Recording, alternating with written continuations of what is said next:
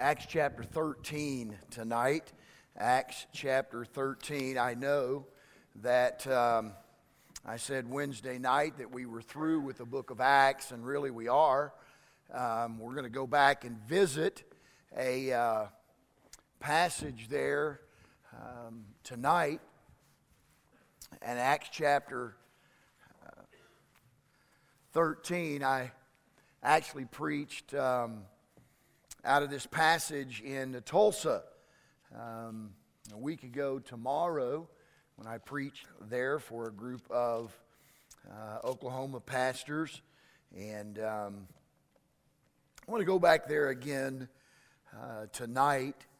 And we're just going to read the first three verses, if you would follow with me. Acts 13, beginning in verse 1. Now, there were in the church that was at Antioch certain prophets and teachers, as Barnabas and Simeon, that was called Niger, and Lucius and Cyrene and Manaen, which had been brought up with Herod the Tetrarch and Saul. And if you'll study the background of those five individuals, you'll find it as a pretty diverse group of people right there. It's very interesting.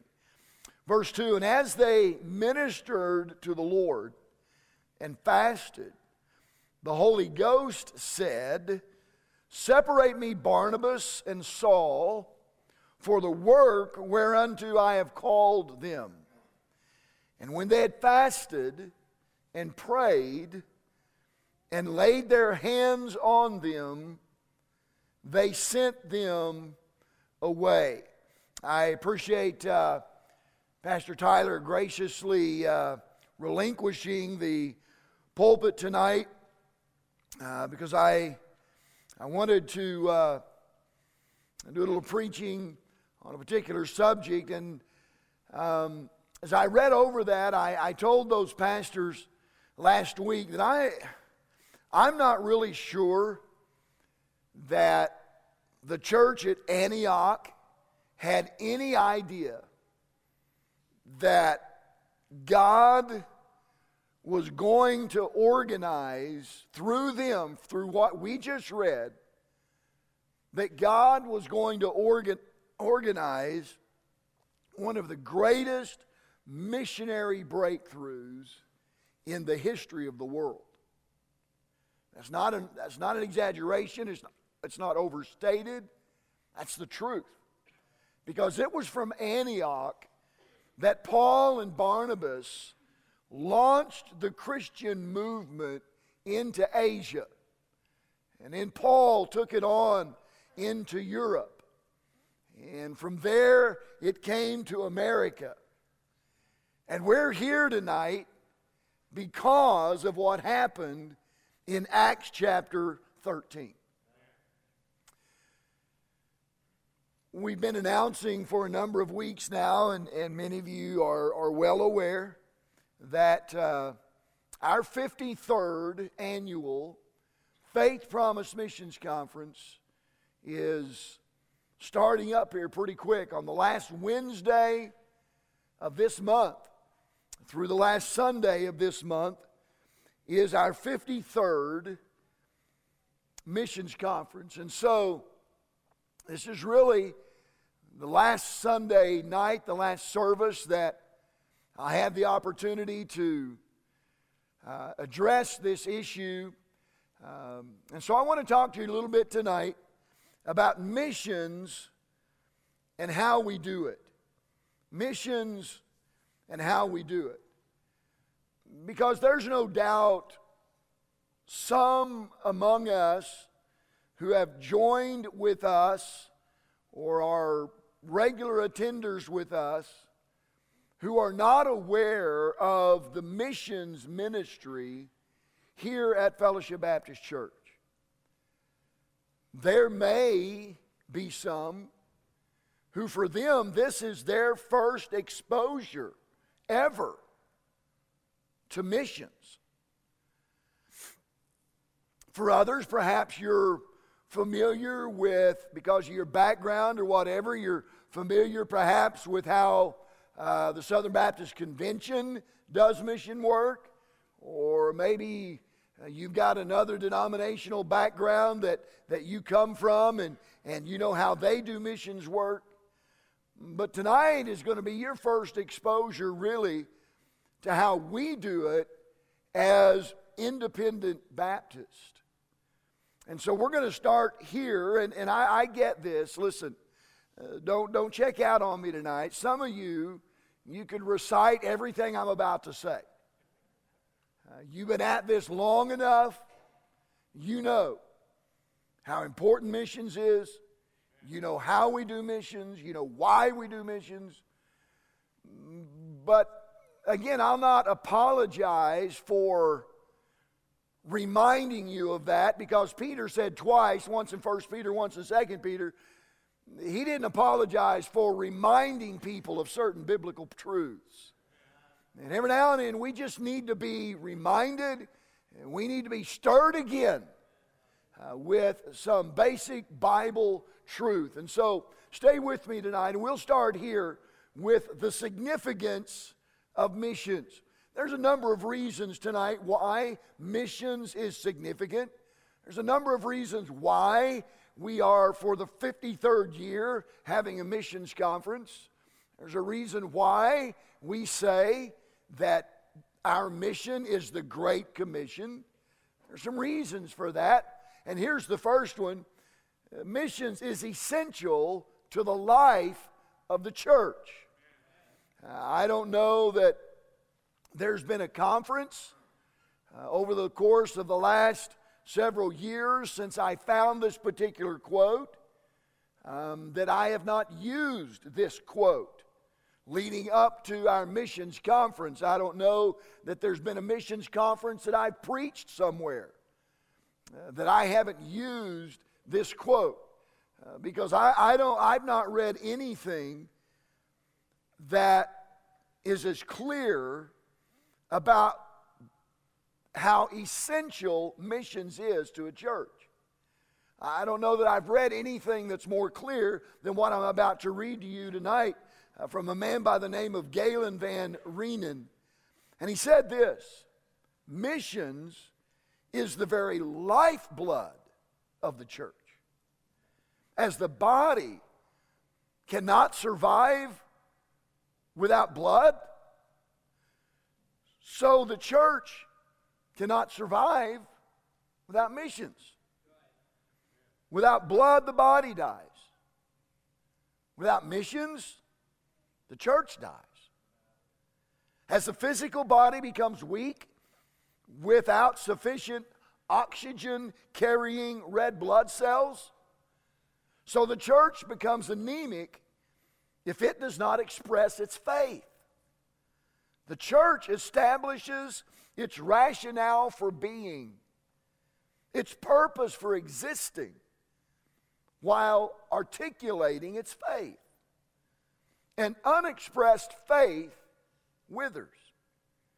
A Christian fellowship without missions loses its vitality. Missions is the force that gives the body of Christ vibrancy, purpose, and direction.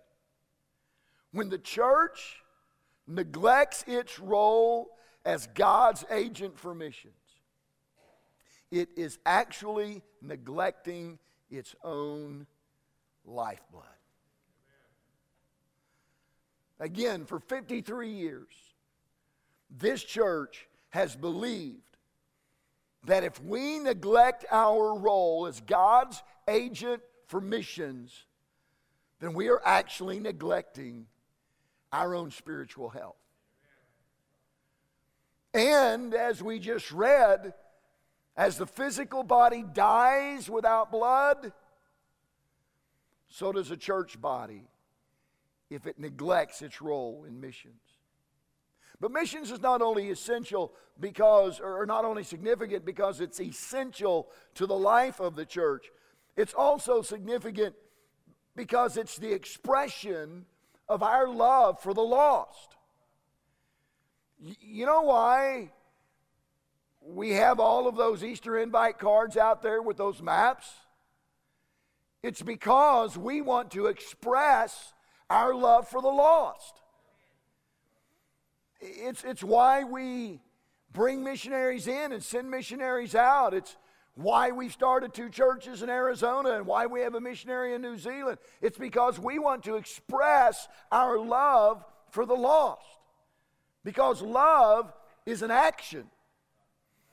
It's one thing to say, I love you, but it's quite another thing to show it. When we involve ourselves as individuals and as a church in missions, we're not merely saying we love the lost, but we are showing the lost that we love them.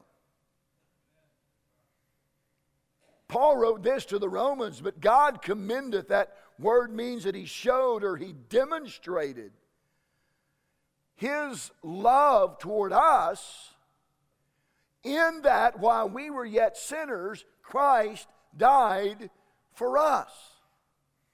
So God demonstrated his love for the lost by his actions, by sending his son Jesus to die on the cross for our sins.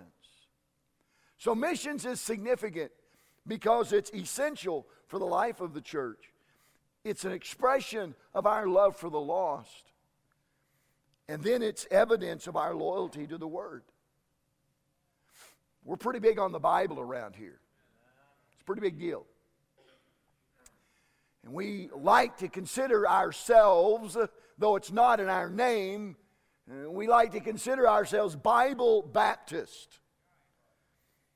And here's what I take that to mean, is that we place a great deal of emphasis on what the Word of God has to say, as well as our adherence to what He has to say.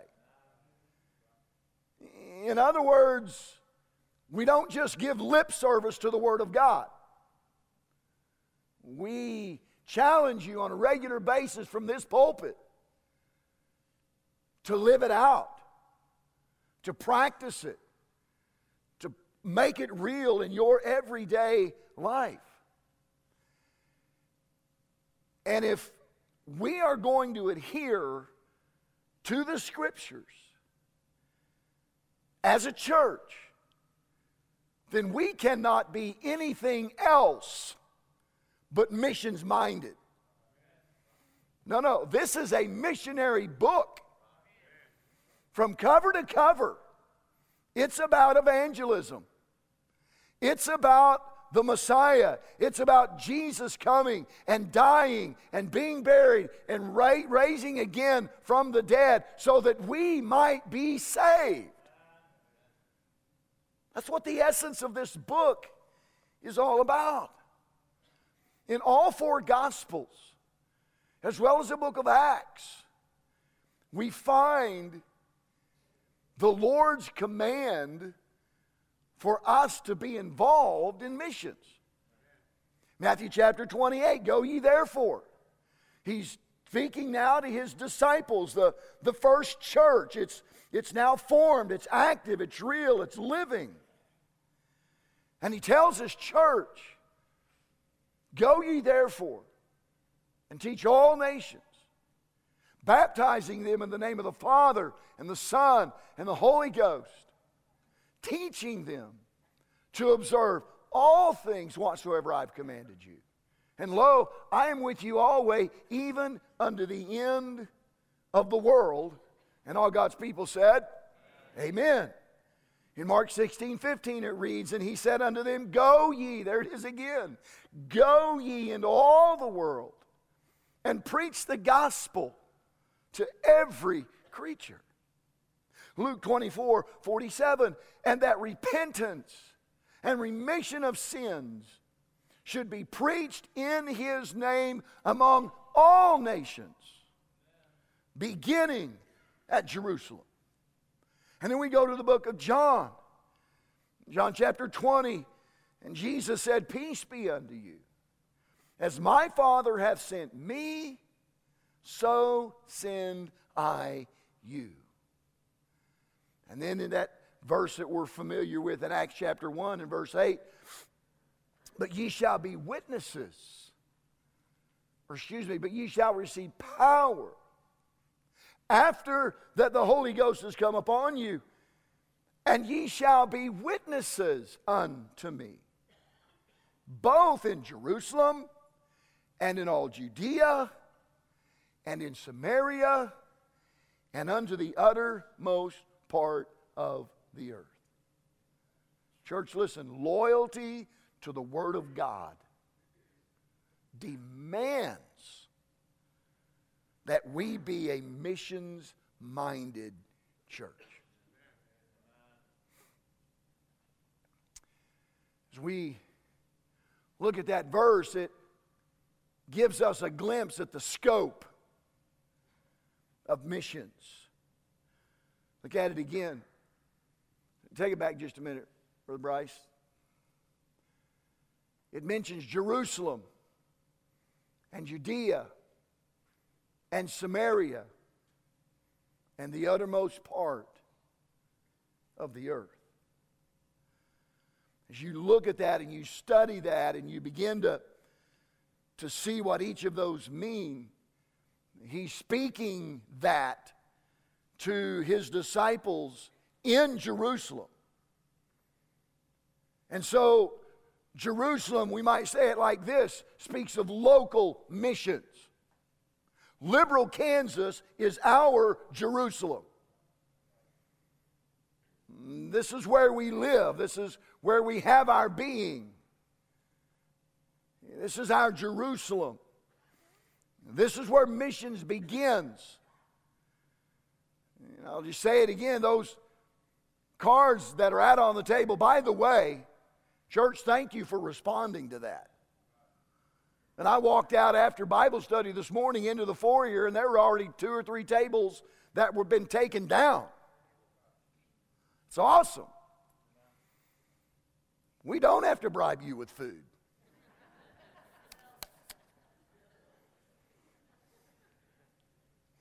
But how many of you vote for food?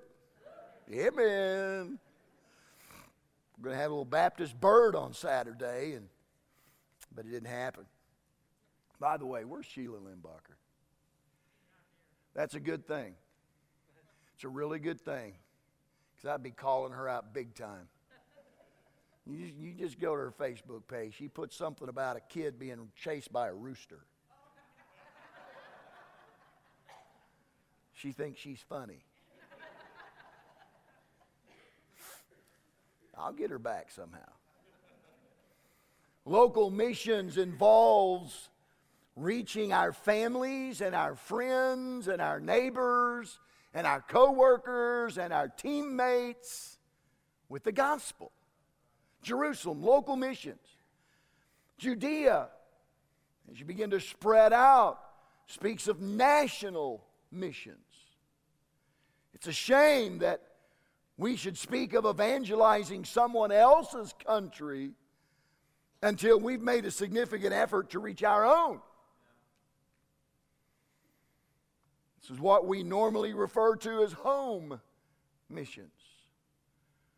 That's why 10 years ago or so, we created a mission intern, a mission ministry, intern ministry position. Brother Alfred King was the first to fill that position. Brother John Vaught was the second. Brother Mike Collins is our third missions or ministry intern, and we created that actually in 2006, about 13 years ago now, for the intent, for the purpose, the intention of planting churches or reviving, refurbishing churches right here in America. Because the truth is, this is the base. Missions in America is the base from which we launch foreign missions. And so we've got to strengthen the base. Because there are missionaries, independent Baptist missionaries, that are counting on churches in America to get behind them and support them. So the more churches, and by the way, both of those churches I just mentioned, they're supporting missionaries. Just like it's supposed to work. And then there's Samaria. Speaks of continental missions. There are nearly 7.7 billion, with a B, billion people, human beings on the planet Earth. And nearly 367 million of those live on the North American continent. And every one of them are going to spend eternity somewhere. Every one of them are going to spend eternity somewhere. You stop and think about that. 367 million. That's a pretty large mission field in itself. And then Jesus said, Jerusalem, Judea, Samaria, and then he used this phrase, the uttermost part of the earth. That's global missions. So we have local missions, we have national missions, we have continental missions, and then we have global missions. Measure what's global missions. It's anything that's not local, national, or continental. So it's easy to see that the scope of missions is enormous. I mean, literally, it covers the entire world. Now, if we go back to what we call the Great Commission, that's found in Matthew chapter 28, here's what we find should be the focus of every mission ministry. It is to make disciples, that is, to reach people with the gospel, to help people get saved. They are to baptize them, immerse them in deep water, as Brother McCracken says, in the name of the Father and the Son and the Holy Ghost. And then they are to disciple them, to teach them the things that Jesus has taught us in His Word. Listen, that's our responsibility locally in our community. That's Brother Alfred and Brother John's responsibility in terms of home missions, national missions, continental mission, global mission. Listen, the mission doesn't change. It doesn't change. It's the same everywhere. Everywhere. Reach people with the gospel. Lead them to make a public profession of their faith in baptism. And then disciple them. Teach them the Word of God. Help them to grow, as Peter said, in the grace and knowledge of their Lord and Savior, Jesus Christ. Now I'm going to have Bryce put up Acts chapter 1 and verse 8 again, because I want you to see something. We shall receive power. After that, the Holy Ghost shall come upon you. And ye shall be my witnesses, and ye shall be witnesses of me both. I know most of you already know this, but it's important. Both in Jerusalem and in Judea and in Samaria and the othermost part of the world. Now listen. That doesn't mean that when we're through with our Jerusalem, that we move on to Judea, to our nation. And then when we get done with our nation, we have time, then we worry about the North American continent. And once all of that's evangelized, then we move on to the rest of the world. That's not what that verse means. There's the key word in that verse is the word both. Go home and study it. It means simultaneously. All at the same time. While you and I are out here walking the streets, putting an invitation to our Easter service on the door in Liberal, Kansas, that means that John and Alfred are supposed to be doing the same kind of mission work in Oro Valley, Arizona, and Scottsdale, Arizona, and our North American missionaries are supposed to be doing it where they are, and our international missionaries are supposed to be doing it where they are, all at the same time. Simultaneously. We're supposed to be evangelizing the world all at the same time. Well, Pastor, how can we do that? I mean, I've barely been across the state line. How am I going to get to the foreign field? Well, let's look at the source of missions. Because here's how we can accomplish Acts 1:8 and evangelize Jerusalem and Judea and Samaria and the uttermost part of the world. Here's how we can do it all at the same time. And this is how I prefer to explain this. It's very simple. It's very basic. You really wouldn't expect anything else from me. But here it is. Number one, men go out of the church. Acts chapter 13. The church is busy in ministry. They're ministering to the Lord. When all of a sudden, the Holy Ghost breaks in and says, I want Barnabas and Saul. Paul and Barnabas. He said, I want these two. The church recognized God's call on the life of these men, and they cooperated with God in that call. Because, by the way, God calls men to missions. Let me rephrase that. God calls men to ministry. It doesn't matter if it's missions or not. God calls them. The church doesn't call them.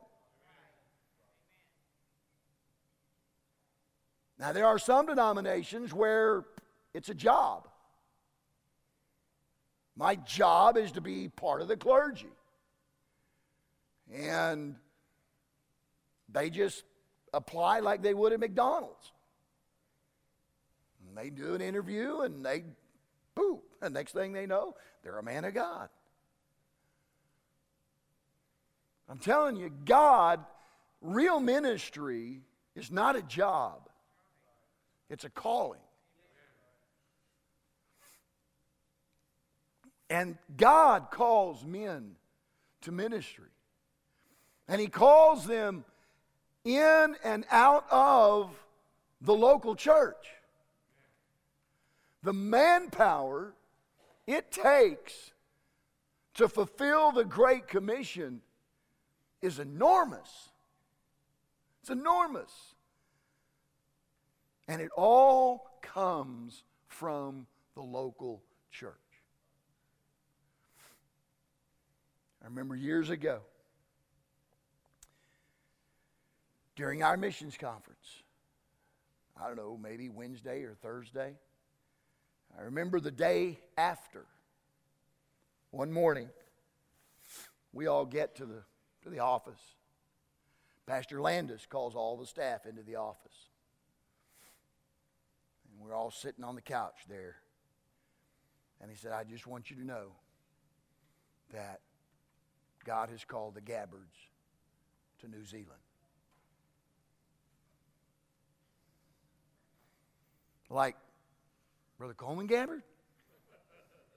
Not that I'm surprised that he could be a missionary, but shock at, what are we going to do? What are you going to do with that Brother Gabbard? He's like the MacGyver of Fellowship Baptist Church. What are we going to do? I told that group of pastors in Tulsa, I said, listen, guys, God's not going to call the people in your church to missions that you want Him to call. Hey, God, I got a handful that I'll give you right now. I said, by the way, fellas, don't use missions as a convenient way to get rid of inconvenient members. You know who God's going to call if He calls someone out of Fellowship Baptist Church to missions? He's not going to call the person that we can do without. He's going to call the person that's going to leave the biggest hole in the ministry. You know why? Here's honest confession. You know why many pastors, ministry leaders don't pray the Lord of the harvest to call laborers? Because we know who He's going to call. He's not going to call the flunkies. He's not going to call somebody who's never led a soul to Christ, who doesn't involve themselves in ministry. That's not the person God's going to call. God's going to call people who are doing it all. And when they leave, it will be felt. It's exactly who He called from the church of Antioch. Barnabas and Paul. They weren't a couple of second-rate flunkies. No, they were key members. They were key leaders in the ministry. And God said, boom, I want them. Ah! What are we going to do? Well, I would like to think we're going to cooperate with the call of the Holy Spirit. And I'm thinking to myself all the while I'm talking, because that's not in my notes. I'm thinking, Prater, you just put yourself on the line, big boy. We got a missions conference coming up. What are you thinking, you idiot? What are you going to do now if God calls somebody? Well, I guess we'll see. I really won't have a lot of choice. Huh? We'll cooperate with God's call. And we'll get behind them like we got behind the Gabbards, and like we got behind the Kings, and like we got behind the Vaughts. Amen. But you know what it's going to take for us to do that? Here's the second part. Men go out of the church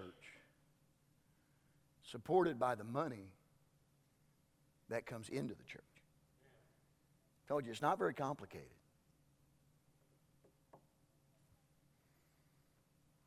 You don't send families, whether they are sent somewhere in America or whether they're sent to a foreign country. You don't send them there for free.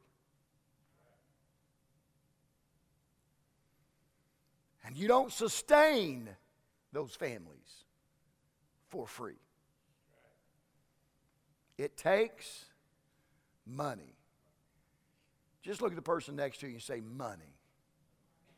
Now, come on. Money. Let's just slay the elephant in the room right now. Money. It takes money to make that happen. I told the pastor my role last Monday night and Tuesday was to address missions from the vantage point of the sending church. And so I preached a 2-part message on characteristics of a sending church. And I made this statement, and I'll stand by it. You say, Preacher, what's it got to do with missions? I'll tell you. I said, there's more to being a mother than having your name on the birth certificate. Can I get a witness there, ladies? And they looked at me like, I said, gentlemen, here's what I mean. There's more to being a sending church than having your name on a prayer card.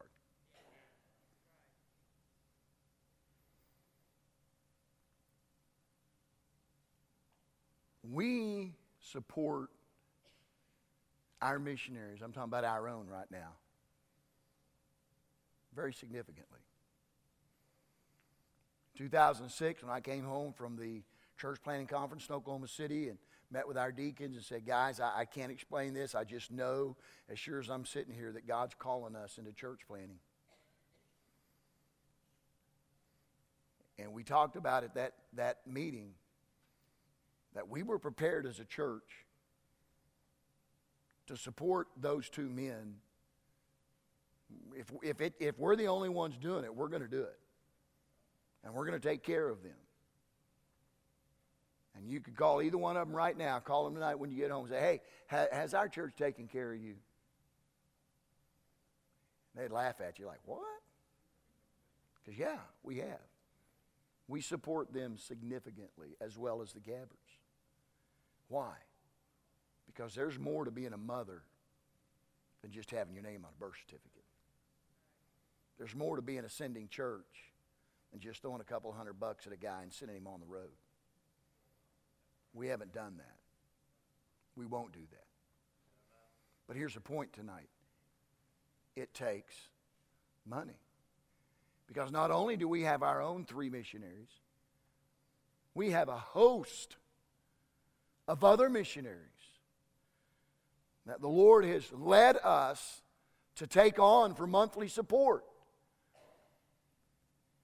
And we support our foreign missionaries at $100 a month for an unlimited amount of time. There's no cutoff. Some of those men we've been supporting 10, 15, 20 years. Home missionaries, church planters like the Kings and the Vaughts. We made a shift in our missions policy a number of years ago. We support those men for 3 years at $100 a month. And they know it when we take them on. They know that after 3 years, we're going to take that money that we've been investing in them and we're going to start investing it in another church planter. And they're good with that. They're fine with that. But again, the point is, it takes money to get that done.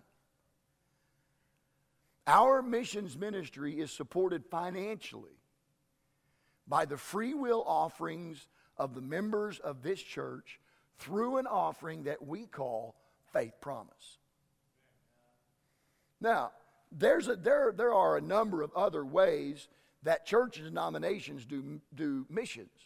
There are independent Baptist churches who don't take up a Faith Promise commitment every year. They just take a certain amount of their general fund, 5, 7, 10, 12%, and they put it into the missions fund, and that's how they support their missionaries. That's fine if that's how they want to do it. There's not a problem with that. And you've got the Southern Baptists and others, they've got these cooperative programs that the church pours into. Here's why I don't like that, because they don't have any say in who they support. I like the fact that missionaries come here and we decide if we're going to support them or not. Not some muckety-muck up and wherever. But that's another way of doing it. We in turn take the money that comes into missions every week. It goes into our missions account. Jenny Lee oversees, she's our missions secretary. And she makes sure that money goes out to our missionaries. We support our foreign missionaries. We support our missionaries quarterly. So we're not writing 100 checks every month. But she makes sure that all of those missionaries get that check for $300 for that quarter. And the only way we can do that is because God's people give on a regular basis.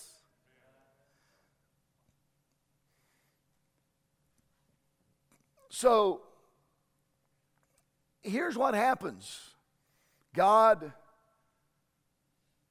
calls a man to missions,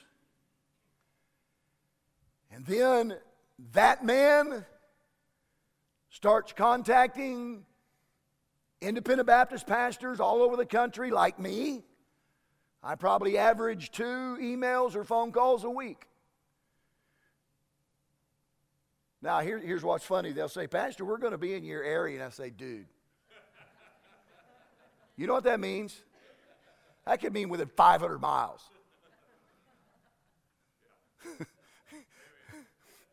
You don't come to Liberal, Kansas on accident. So let's get that straight. You're wanting to come here and present your work, and maybe we'll support you. So let's just cut the chase. Well, yeah.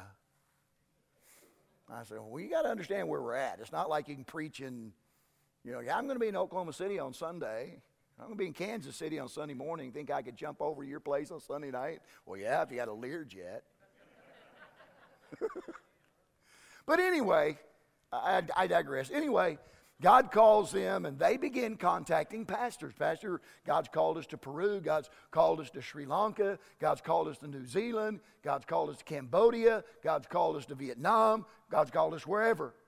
And we would like to come by and present our burden for that country. And if we can fit them in the schedule, then we have them come. You've been here, you know how it goes. They come and they present their video and their work. They tell us a little bit about their work, and we pray about it and see what the Lord wants us to do. But that's what the Kings did. That's what the Botts did. That's what the Gabbards did. That's what missionaries, that's what independent Baptist missionaries do. They travel a lot on what is called deputation. And they're in hundreds of churches, hoping that God will lay it on that church's heart to take them on for monthly support. Now listen, the only way we can do that is if every week or every 2 weeks or every month you take one of those offering envelopes or you go online and you give to missions. I'm just being honest with you. It's the only way we can do it. Now, let me explain a few things about faith promise.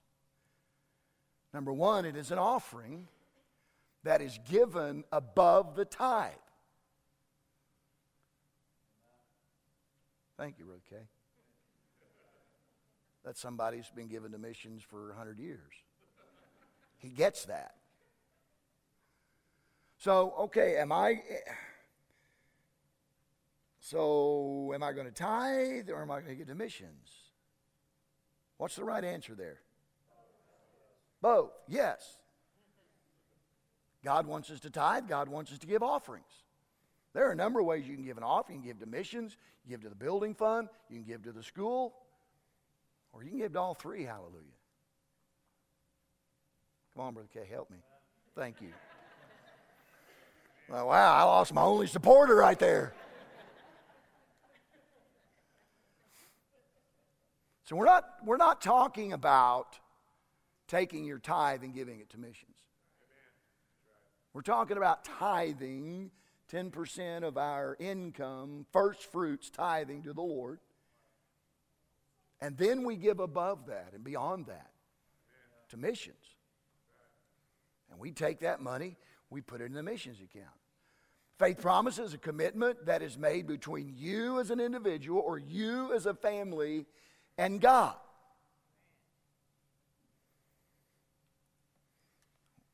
We usually receive our faith promise commitments, as we will do again this year. By the way, we're going to try something new in our Sunday school hour this year. We're going to do a Q&A with the missionary families who are here.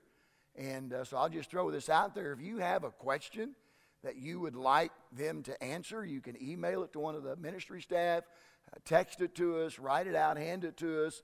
And you may not have any now, but after Wednesday night, Thursday night, Friday night, because we're all going to be here Wednesday, Thursday, and Friday, right? Good answer. They may say something, you may see something that piques your curiosity. You may have a question about Sri Lanka or Peru or Pittsburgh, Kansas. And you're going to you're going to want to ask, and we'll try to fit that in. But anyway, after that, we will take up our missions commitments. We'll have a little piece of paper that we'll hand you, and I will tell you over and over and over again on that morning, do not put your name on this piece of paper. Because this is not a promise to your pastor. It's not a promise to your church. It's a promise to God that you promise to give through your church.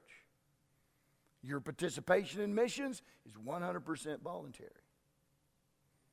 Here's our prayer, is that you will be here every night to hear the preaching and to let God lead you in your giving. And then let me throw this out there. You will not be asked to give a pledge to the church. This is a promise to the Lord. So, preacher, what's the difference? If you've ever been in churches where they take up pledges, they get pretty serious about that. Like, hello, I'm Deacon Bob, and we've been kind of going over the records, and you haven't been faithful to your pledge. It's because they made the pledge to the church. You'll never get, hi, I'm Pastor Bill. I noticed you haven't been given to missions in a while. But that's not to say, hi, I'm the Holy Spirit. And if you're not consistent in giving to missions, I hope the Holy Spirit knocks on your door. I hope he huffs and puffs and blows your house down. Amen. This is not about making a pledge to your pastor or your church. This is a promise to God. And believe me, God takes it a lot more serious than any pastor or any church would. Amen. Church, our missionaries are counting on us to willingly and prayerfully and yes, sacrificially get involved in their ministries so they can go and do the work that God has called them to do. Amen. Share 3 quotes with you and I'll be done. We are called to proclaim His great salvation and rescue the captives. We've established that 4 times in the Gospels, again in the book of Acts. But we're busy spending $33 billion a year in diet products for ourselves and for our overweight cats. I don't know how much a 22 shell costs, but it would be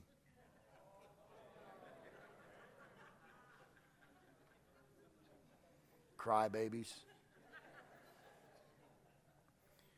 We are busy redecorating our temporal housing. We are spending every evening for our own pleasure and every spare dollar for our own retirement. And somehow the unreached, in their life and death eternal struggle, slip our minds in concern. We never get around to being serious about Jesus and His command to take the good news to them. Here's what I'm doing tonight and what Brother Hetzer will do Wednesday, Thursday, Friday, and Sunday. We are going to encourage you to get serious about reaching the world with the gospel. The opportunities for using our financial resources to spread the gospel and strengthen the church all over the world are greater than they've ever been. As God raised up Esther for such a time as hers, I'm convinced He's raised us up with all our wealth. Say, preacher, who's this dude talking about? He's talking about Americans. The poorest American would be rich in any third world country. I'm convinced He's raised us up with all our wealth to help fulfill the Great Commission. The question is, what are we doing with that money? Our job is to make sure it gets to his intended recipients. John Piper said, I am wired by nature to love the same toys that the world loves. I start to fit in. I start to love what others love. This is a pastor in a major church in our nation, by the way. I start to call earth home. Before you know it, I'm calling luxuries needs. And using my money just the way unbelievers do. I begin to forget the war. I don't think much about people perishing. Missions and unreached people drop out of my mind. I stop dreaming about the triumphs of grace.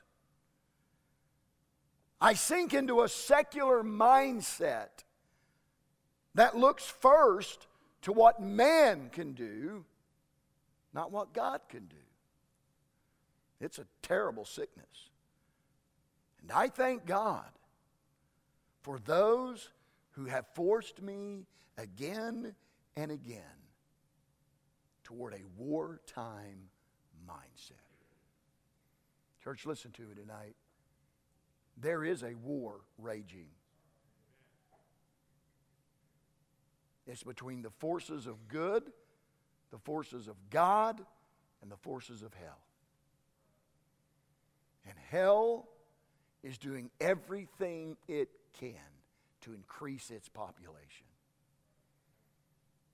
And God has called us as His people to do everything we can to populate heaven with people from all over the world. And so here's how I see it tonight. We have three options. We can go, we can give, or we can disobey.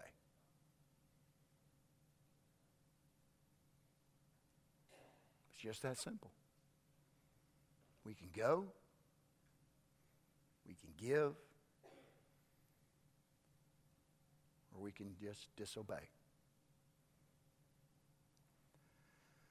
I mentioned a number of times that part of our responsibility, and it's a big responsibility, is our own Jerusalem. Right here in Liberal, Kansas, while the Vaughts are doing their thing, Kings are doing their thing, the Gabbards are doing their thing, and all of our other missionaries are doing their things elsewhere. Our thing is to be involved in reaching our community. That's why this cross is over here. This is why we encourage you to take an invite card out of the seat pocket in front of you, write down somebody's name, drop it in that box. And that's why Brother Mike and Brother Sid have gone to the work of putting those up there, because we wanted to be reminded about those who will be here on Easter Sunday who need Jesus. So here's what we're going to do tonight. It's going to take us a couple minutes. But I'm going to ask you to get up from where you are, walk over to the cross, grab a card or two, and spend some time at the altar tonight praying for the names on those cards. You don't have to know who they are. God does. I'm going to ask you to call their name out before the Lord tonight. God, please, number one, make sure they get here on Easter. And number two, make sure they listen real good. And number three, God, would you save them? If they're lost, would you save them? You heard the lady sing this morning, Jesus can change your life. Amen. And wouldn't it be awesome in 2 services on next Sunday that we see God do just that? That we see His message of salvation change some lives. So if you're a guest with us tonight, you're more than welcome. I would beg you to come and take a name. and kneel before the Lord. And I want you to take those home with you and pray for those names this week. Would you do that? I'm going to ask Virginia if you would. Why don't you play? And let's go.